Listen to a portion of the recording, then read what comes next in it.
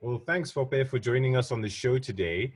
As an introduction, could you please let people know what you currently do as your job and maybe a bit of your career trajectory up to date? Yeah, sure. So, hi, thank you for having me on the show. Happy to be on the show today. Yeah, my name is Pope. I work as an investment professional in at a firm called Helios Investment Partners. It's a private equity fund, and we invest all across Africa in businesses all across Africa. I spend most of my time actually on investments in the financial services and fintech space, and typically anything that is sort of earlier stage investments that is tech enabled across all the other different sectors. I've been doing that for 6 years now, and prior to that, I worked in investment banking, and then did a couple of things in between. Went to business school, did a couple of internships in consulting, and one internship at Jumia actually, and yeah, I landed in PE. Fantastic. Well, coming at it from the outside looking in, a lot of people don't even know what private equity is per se. It's a bit vague. Some people confuse it for venture capital as well. From your perspective, how would you define sort of private equity for the layman? Yeah, I mean, to be fair, I think the lines are getting very blurred between PE and VC these days. Um, and I think you'll see some investments that private equity funds do that look like venture capital investments. But I think traditionally, I would say private equity has been sort of later stage investments into companies that are more mature. Um, and even within PE, you have different types of investments. So you had growth equity, which, yes, it is mature. It is sort of earlier stage, but not completely it's not like a Series A or Series B investment as you would have in venture capital. And then, to the other end, which is like a sort of leveraged buyout and large type of transaction. I think VC is, and I think the key thing is within the private equity model. I think you'll find that most funds will have very concentrated portfolios. So within any fund that they have, maybe they'll have anything between 10 to sort of 20 investments. So large ticket sizes, a lot of work goes around each of the different companies. And I think the mindset is for each investment you make as a PE fund, you're not taking any risk that investment is going to go to a zero, which in VC you can sort of do. And I'll come to how, sort of the traditional VC model works. And I think with each investment in a PE fund, you are sort of focused on growing each of your investments and making sure actually that you create value out of them. Within the VC model, I think there's a bit more, there's definitely more risk appetite, and it's actually a game of diversification. And so most VC funds will do anything from sort of 30 to 50 deals in one fund. And the idea is, that one or two of those investments will do really, really well. You probably have another 5 or 10 which do okay. And then the rest actually may just not return anything. But that sort of mindset is inherent in how VCs think about building their portfolios. And I don't think I think the P model is slightly different in terms of the risk appetite and diversification that you do. Yeah, no, that sounds great. I have a lot of people that tell me that they're not really sure what the difference is between the two, and they get a bit blurred. So it's great that you're able to delineate those two in those terms. So let's talk a little bit about that impetus to put money into a company, to take equity or share in that company. What happens from that point onwards? Because from the outside looking in, are you just giving them money and then giving them advice, and then they sort of crack on with what they're doing, or is it sort of a change or transformation, complete turnaround of the company because it's been failing? But what happens after the money has been invested? If you could talk a bit about that. Yeah, so I think the way to think about it, if you think of how do you even go about looking for the right type of deal and then deciding to invest, right? And I think as a private equity investor, you start out with like a thesis, either about a sector or a space or an emerging sector. You start out with a thesis around that, and then ultimately you go look for companies that fit within that thesis. Now, every company that you look at is obviously individual in the the management team, the way they're approaching the problem. And so I think if you start out with, as an example, let's say, financial inclusion. So you say, look, financial inclusion is a big thing. It's going to be, there are a lot of government policies in Africa, for example, that will drive financial inclusion. And so you could go look for an investment that actually it's a company that is facilitating financial inclusion. So that's your starting point. Now, if your idea is that, well, actually, this is something that is going to accelerate in the next 5 years, then what you want to do with the business, depending on how big and how successful they are already in their path, is to make sure that they're part of that acceleration, right, of financial inclusion, and make sure they can grow. And so when you go back to that thesis of what you started out with, you then ask yourself the question, when you invest in the company, what are the things that they need to do to capitalize on this opportunity and make sure actually that, they are part of the growth in financial, if you're saying, look, they're like 30% of individuals are financially included today, you expect to see that grow to 50% in the next 10 years. What are the different things that those individuals are going to need access to? It's going to be bank accounts, mobile wallets, cards, ability to pay for certain transactions. And so the company you're invested in, they may be doing one of those things. I think the question then you'll be asking yourself is, how can we broaden that more for individuals? And so that when you start with that question, it ends up leading to lots of different, answers or initiatives that you could do. And that's something we call, for us, a value creation plan. And that would mean, what is sort of the commercial strategy to go after these new opportunities? Following on from that, do you have the right organization and the people to go after those opportunities? And I think that you do some work around that. Do you have the right technology? Do you have, even within your business, do you need to be looking at some other acquisitions to ensure that actually you can offer a broader suite of products for the target market that you've been after? So I think all of it boils down to, what is your thesis about the company? How do you think they can achieve the goal that you think that business should achieve and that you thought about when you were investing in the company? And how do you create the right organization and the structure to enable them to do that? That's what we call value creation. I think different funds have different ways of approaching it. Some funds will, will let management agree a value creation plan up front, let management run with it. We at Helios have a value creation group, which, they're kind of like internal consultants who work with all of the CEOs of our companies very closely throughout the life of the investment, trying to deliver on the value creation plan. And I think that's important because you want your businesses that you're invested in to be successful. And so to the extent that we have expertise, either through our networks or experience investing in other companies that can enable those businesses grow, we obviously try and bring that to the fore so that those companies can leverage that expertise to grow. Yeah, no, those are excellent points. I'm just thinking of the fact that you get involved in assessing technology, management, all these different things. That sounds very, I don't want to say hands-on, but you're getting into things beyond just a financial statement, right? You're assessing a company on multiple different levels. How involved do you have to get in terms of the weeds of things? And the reason why I ask that is because, each company is very different. Yeah, they might be in the financial space, but you mentioned you might have to bring in extra consultants and things like that to really deep dive into it. So I'm trying to figure out, is it a general skill set that you have that you apply to every company that you look at? Or is it a case that with each and every company, you're bringing in a lot of experts to really deep dive to make that assessment? Because I can imagine if I had to assess 15 different companies, they're all so different. I don't know if my general framework can apply to each of them. Yeah, so look, I think the first step is a general framework. It's like, what does the company do and what problem are they trying to solve? And do they seem to have something that works to solve it, right? And that is the sort of very general framework. And then I think what you then need to do is, because like I said, each company has a different way of solving something. It could be their technology. It could be they've developed a great sort of sales and marketing machine that just really works and it's better than anyone else and they're able to acquire customers.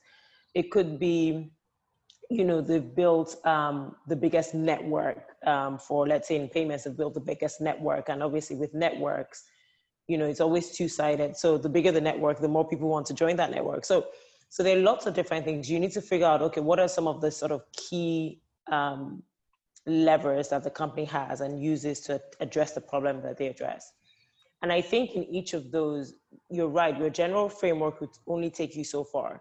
And so what we typically do is we will have expert firms who will work with us during diligence, and sometimes after diligence when you're thinking about the evaluation plan, to come to one, assess actually if it's technology, for example, how great is the technology, how good is the technology team, how good is their development process, do they have a way of actually assessing the market and improving and developing their technology as they should. So you ask yourself those sorts of questions. And I think during diligence, often you'll find areas where they could improve. That's not because we came up with it, that's because maybe the experts actually, have seen, because these experts have done lots and lots of technology type deals, they can give you some sense actually of,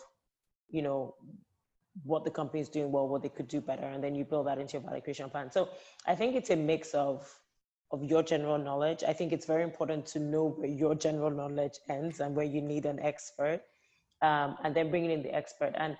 And the key is to figure out what are the 2 or 3 critical things about this company that if it breaks, you're just not going to see growth. Because there could be lots of different things you could get an expert on. You could get an expert on Lean Six Sigma. You could get an expert on operational efficiency, on the sales team. But I think you need to, with each opportunity, you just have to think through, okay, what is most important here? And how can I get to the bottom of whether this works well and whether it's scalable enough for the future? And that's where you bring experts in. Yeah, that makes sense.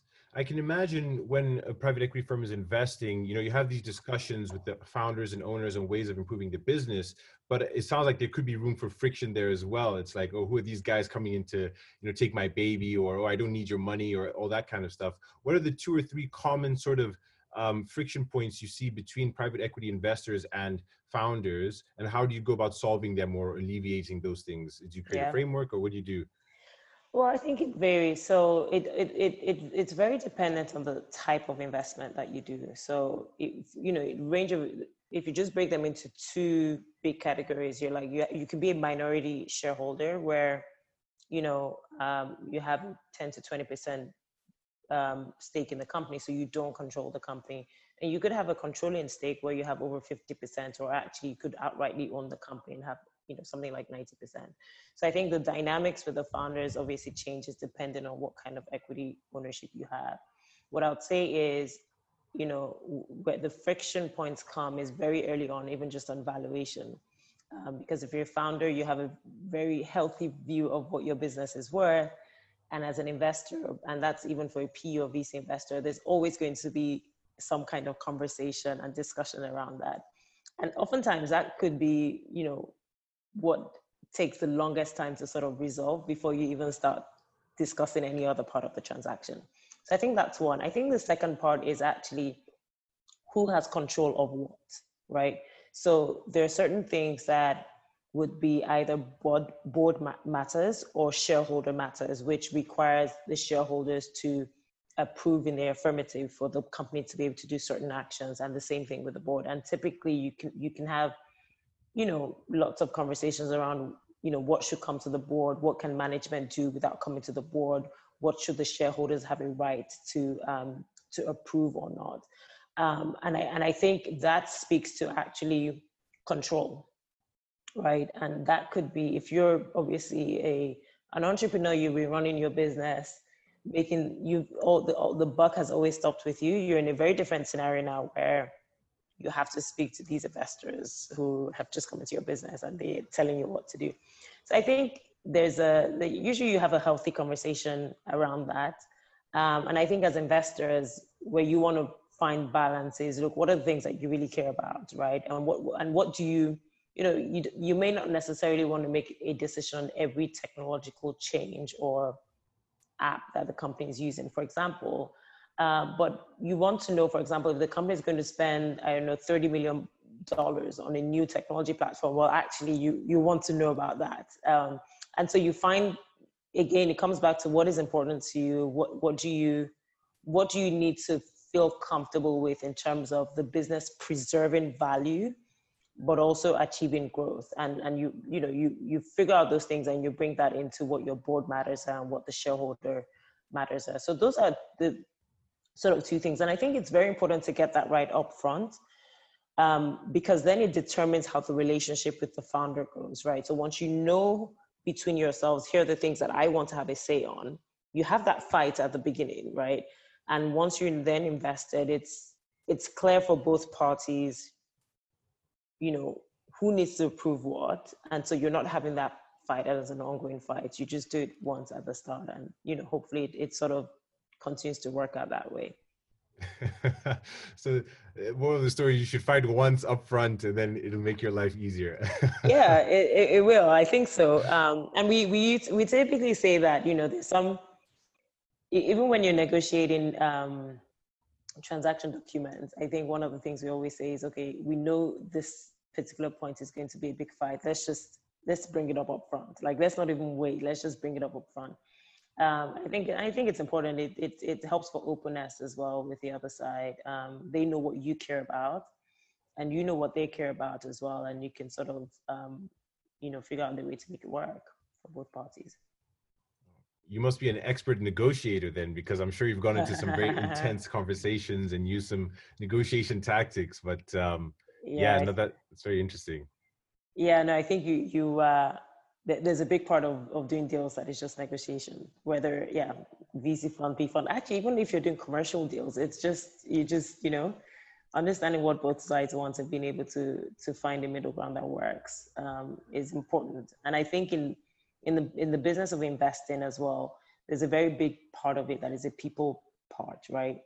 I think you need to be someone that the entrepreneurs or the managers trust. And I think you also want to be able to trust them as well. I think back to your point around being hands-on, you don't want to be waking up every day and helping to resolve problems all the time. You want to feel like even when there are changes in the market, that you've backed the management team that know what to do and know how to navigate those challenges. So I think trust is also a big part. And ensuring that you build that trust upfront actually is also quite helpful. Yeah, no, I 100% agree. And it is a very trust-oriented industry. One of my, I don't want to say idols, that's too strong a word, but someone I look up to as the founder of Vista Equity Partners, Robert Smith. And, he does a lot of good work in making sure that the perception of private equity is positive, right? So he does, philanthropic things, and, he talks about the industry in a lot of good lights, and I'm sure you guys do as well.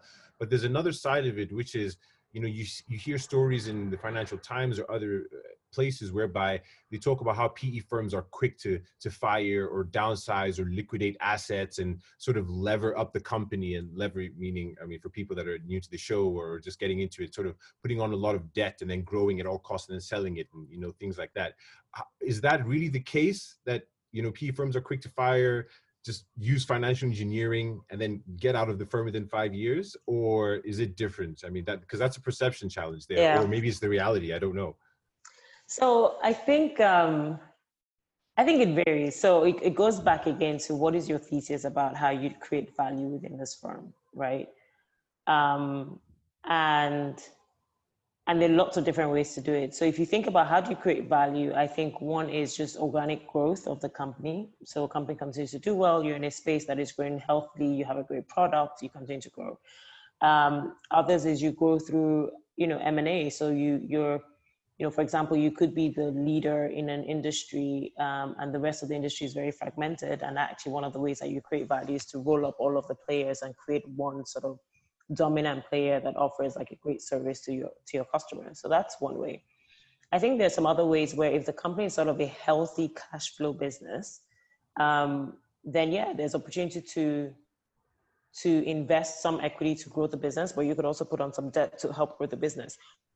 And if you have enough, if the business has the cash flows to repay the interest and obviously pay down the debt over time, then that's actually kind of and where you have access to leverage, and I'll come back to that point because I think it varies depending on the markets that you're in, then that's another way to actually grow the company, because for most companies, the cost of debt is cheaper than the cost of equity anyway. And so for the from the company's perspective, getting debt to grow actually, helps actually shore up their balance sheet in some way. But also it's very important to make sure that they have the cash flows actually to support that sort of leverage. So there are lots of different ways that you think about value creation. And I think upfront, it's something that you agree upfront. You have a conversation with management around the plan actually, because ultimately the company is going to have to do a lot of the work in speaking with the banks, etc., to get the leverage on. So I don't think that that there's a playbook that says you go into a company, you lever it up, and you fire people. It just doesn't exist, right? It's not like box standard, this is what you do. I think it really depends. Now, I'm going to speak from the African perspective. I think what we found in our experience is cost of debt is actually really expensive, right? So I think in developed markets, if you take the US, for example, you could get sort of for a healthy, healthy rated company, you could get debt in the sort of high single digits range. Whereas in our markets, I think any company looking for debt, you're talking at least mid-teens to high teens, right? Wow. Which is really expensive. If you think about it, that means the company has to be growing actually in excess of that amount to return any equity value to you. Is this in dollars or in the local currency? This is in local currency, but it's also still more, it's still expensive in dollars. And I think if you are a local currency company, there's a risk in taking dollar debt, right? Because there's always the risk of devaluation and depreciation in the currency. So your first point of call is let's look at local currency debt, but that's high teens, like I said. And so I think that idea in our markets is a little bit more challenging. There are banks in our experience that you will get, sort of healthy terms with, but it's not as easily accessible as it is in developed markets. I think that's one. I think secondly, in our markets, I come back to the point around it. There's also a very people element to the business, right? And it is important to, like you said, I think you could go in and build a reputation of firing people, etc. But I do think getting great talent sometimes is difficult. And I think when you get that talent, for us, there's also a view that you want to develop companies, you want companies to develop their own talents and actually have these people rise up and grow within the organization. So I do think there's something to be said in helping companies build their own sort of training and development programs for staff over time.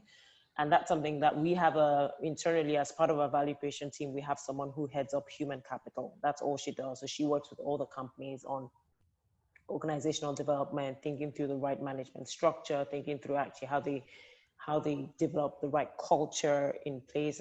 We have some companies that are present all across Africa, so they have offices everywhere, and so there's always a question of how do you ensure that you maintain the culture of the firm in all of the different countries where the business is operating, and that's some of the work that she does. So I think people is important. So I don't know of any African PE funds that have gone in and sort of fired people and just done what has been seen as the standard playbook. I don't think you see as much of that in Africa because of the talent shortage, but also this view that actually you do want to develop talent as well. So all of that is to say, no, I don't think the sort of fire, lever up company, get out is the process. I think it really, really depends on your thesis. And actually in Africa, I would say that what we found is the whole periods are a little bit longer than the sort of 3 to 5 years that you see in US markets, right? So I think the holding period is probably more like 5 to 7 years. And part of that is, our markets are evolving. You always have various things that, it could be a change in regulation, it could be devaluation. That just means that actually you have to work closer with management to overcome the challenges actually to see growth. So I think it's quite different when I think of, African markets, which is where I spend most of my time. Yeah, no, those are excellent points. In fact, to the point about a lack of talent, I got a call this week about a chief product officer role at a fintech in Nigeria. And that gave me an indication that, wow, okay, there's definitely a need for some strong talent, especially in the Yeah. fintech space where I'm very passionate about. So obviously I work at QuickBooks and things like that. But something that you mentioned that was really interesting was, there's a bit of a chicken and the egg situation here. And I wonder from your perspective, is it the fact that there aren't enough companies for PE firms to invest in? Or is it that there are too many companies and there's not enough sources of capital? And we can speak about it specifically in the African context versus the developed context. Would you say that's the reality, or what's the misconception there, or the actual truth behind it? So it depends, right? And I know I feel like I'm answering all of my questions with it depends. It is, I think, I want to make the distinction between PE and VC investments, because there are a lot of companies that are that would be great targets for VC investments. Actually, I think there are quite a number. There are a lot of interesting innovations coming out and interesting things that entrepreneurs are doing that I've seen, I've spoken to.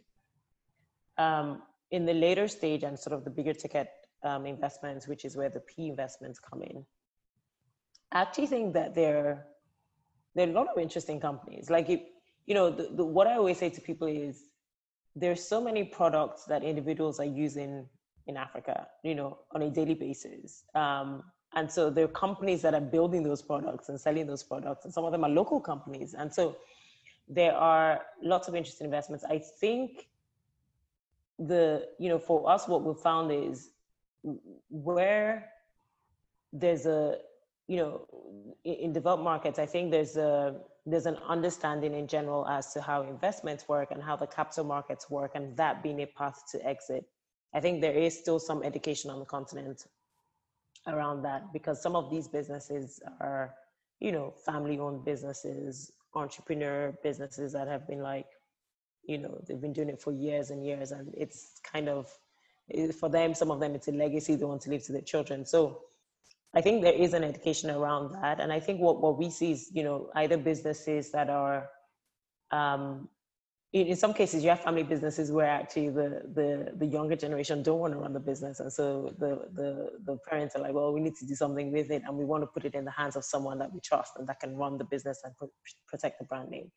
And so I think what that means is, and take that example, right? You could be a guy that you've been speaking with for 3 years, and he's still saying, look, I still, this, let's say it's a biscuit manufacturing business, I still want my children to run it. I still want my children to run it. And then he gets to the point, his children graduate from university and they're very clear that they're not going to run this business. And that's the point where he starts to think, okay, I need to bring in outside capital, right?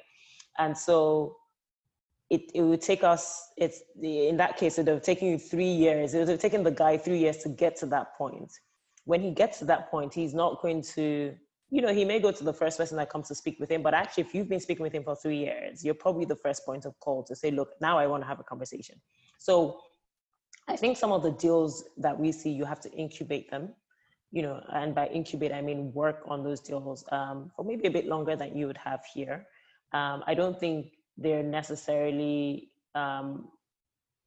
people just, lots of businesses come in and say, we want to raise capital, because actually I think traditionally, even for these family-run businesses, as an example, there are obviously other types of businesses. There's a, there isn't this culture of getting external capital or even debt or an external shareholder. So there's some education there. So I think you just have to, there's some incubating that you have to do, working with businesses. And then I think even being creative of other types of businesses that you invest in.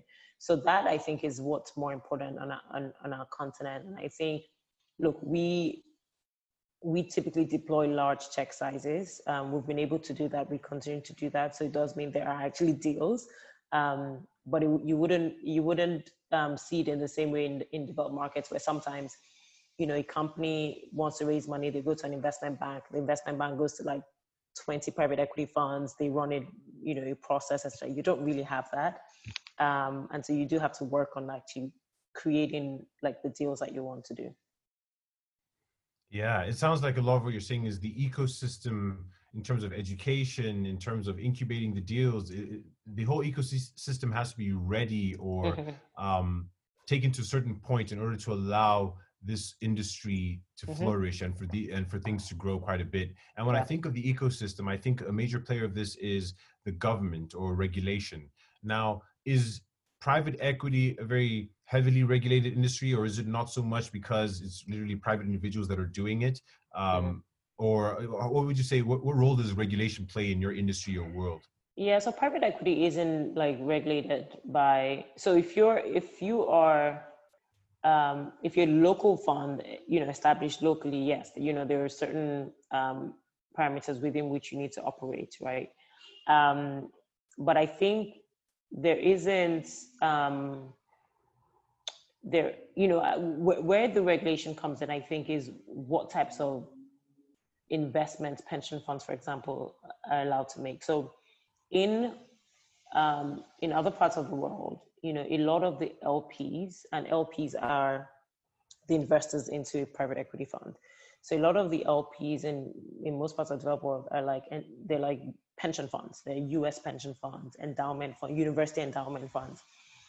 In Africa, there is, for most countries actually, there are limitations on what those pension funds can invest in.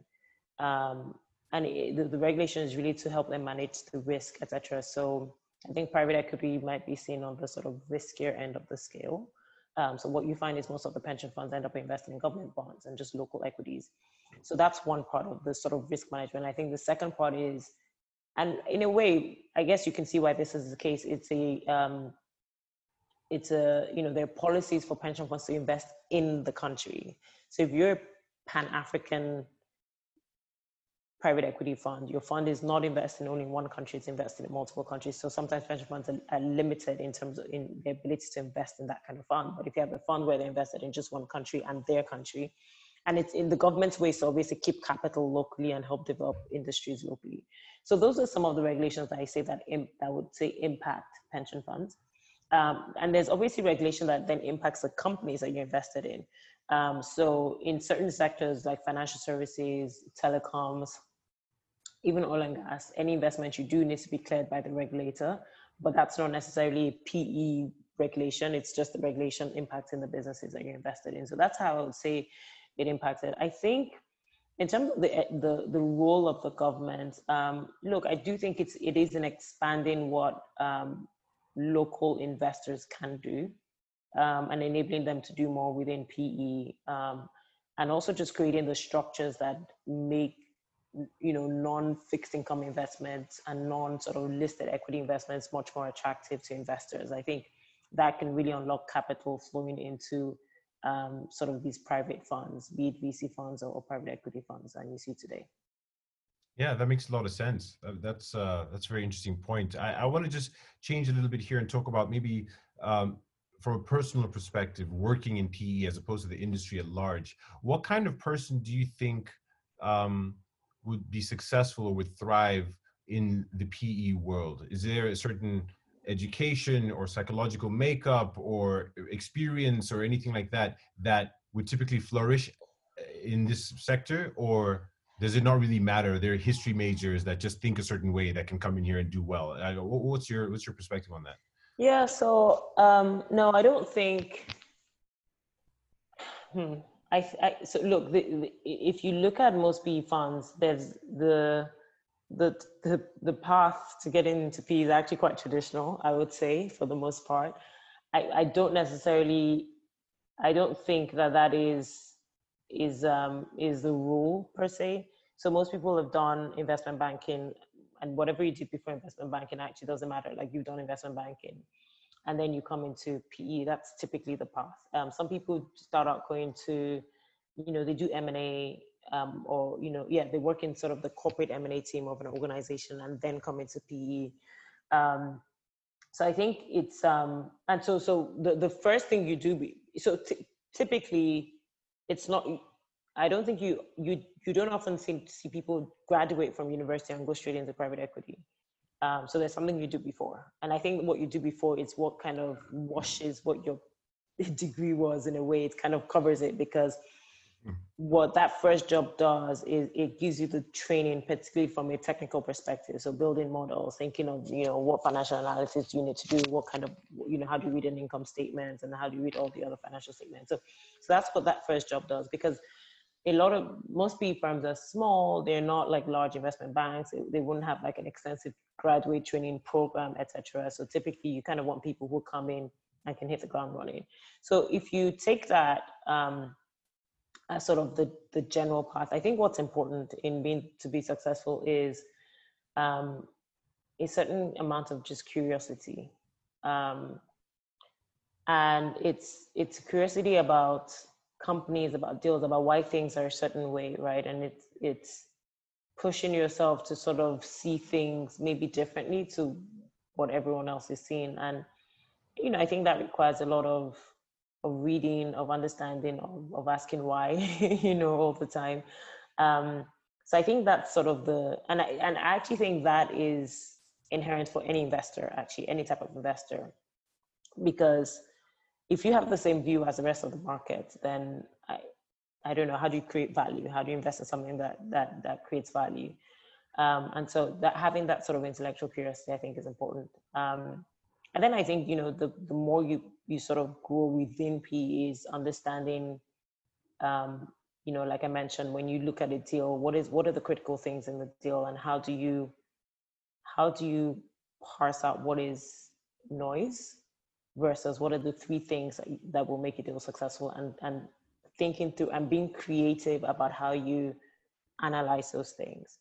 In our market specifically, there can be a lack of information on certain things.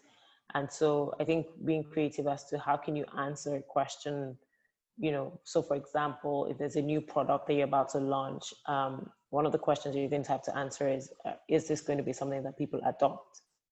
But if that product didn't exist before, how do you ask people that question? And so for example, one of the things you then need to do is, okay, are there similar products to this that people have adopted? And, can I draw any analogies between both products that will help me get an answer on this new product that we're about to launch? So I think there's some element of just sort of, being critical about what's important and finding ways to understand those points. And then you sort of over time, build the skill around your technical modeling, etc., and then negotiating transaction documents, etc. But I think for me, the key is that intellectual curiosity, being sort of critical, being creative about your analysis, and just willing to work hard. I think that's super important. Yeah, no, that makes a lot of sense. In terms of the criticisms of being an individual or even collectively in this PE ecosystem or world, would you say these criticisms are unfounded? And by that, I mean, it's an elitist thing. You have to have gone to Harvard or Columbia Business School, or, it's typically male and white dominated, or, you have to, have a certain accent, all these kind of proclivities or whatever it is, demarcations that sort of make it feel like it's an exclusive club. What do you think those criticisms are fair and they need to be more inclusive of either women or women of color or whatever it is? Or what's your perception? Well, so my perception is going to be limited because I haven't done sort of US PE or UK PE, right?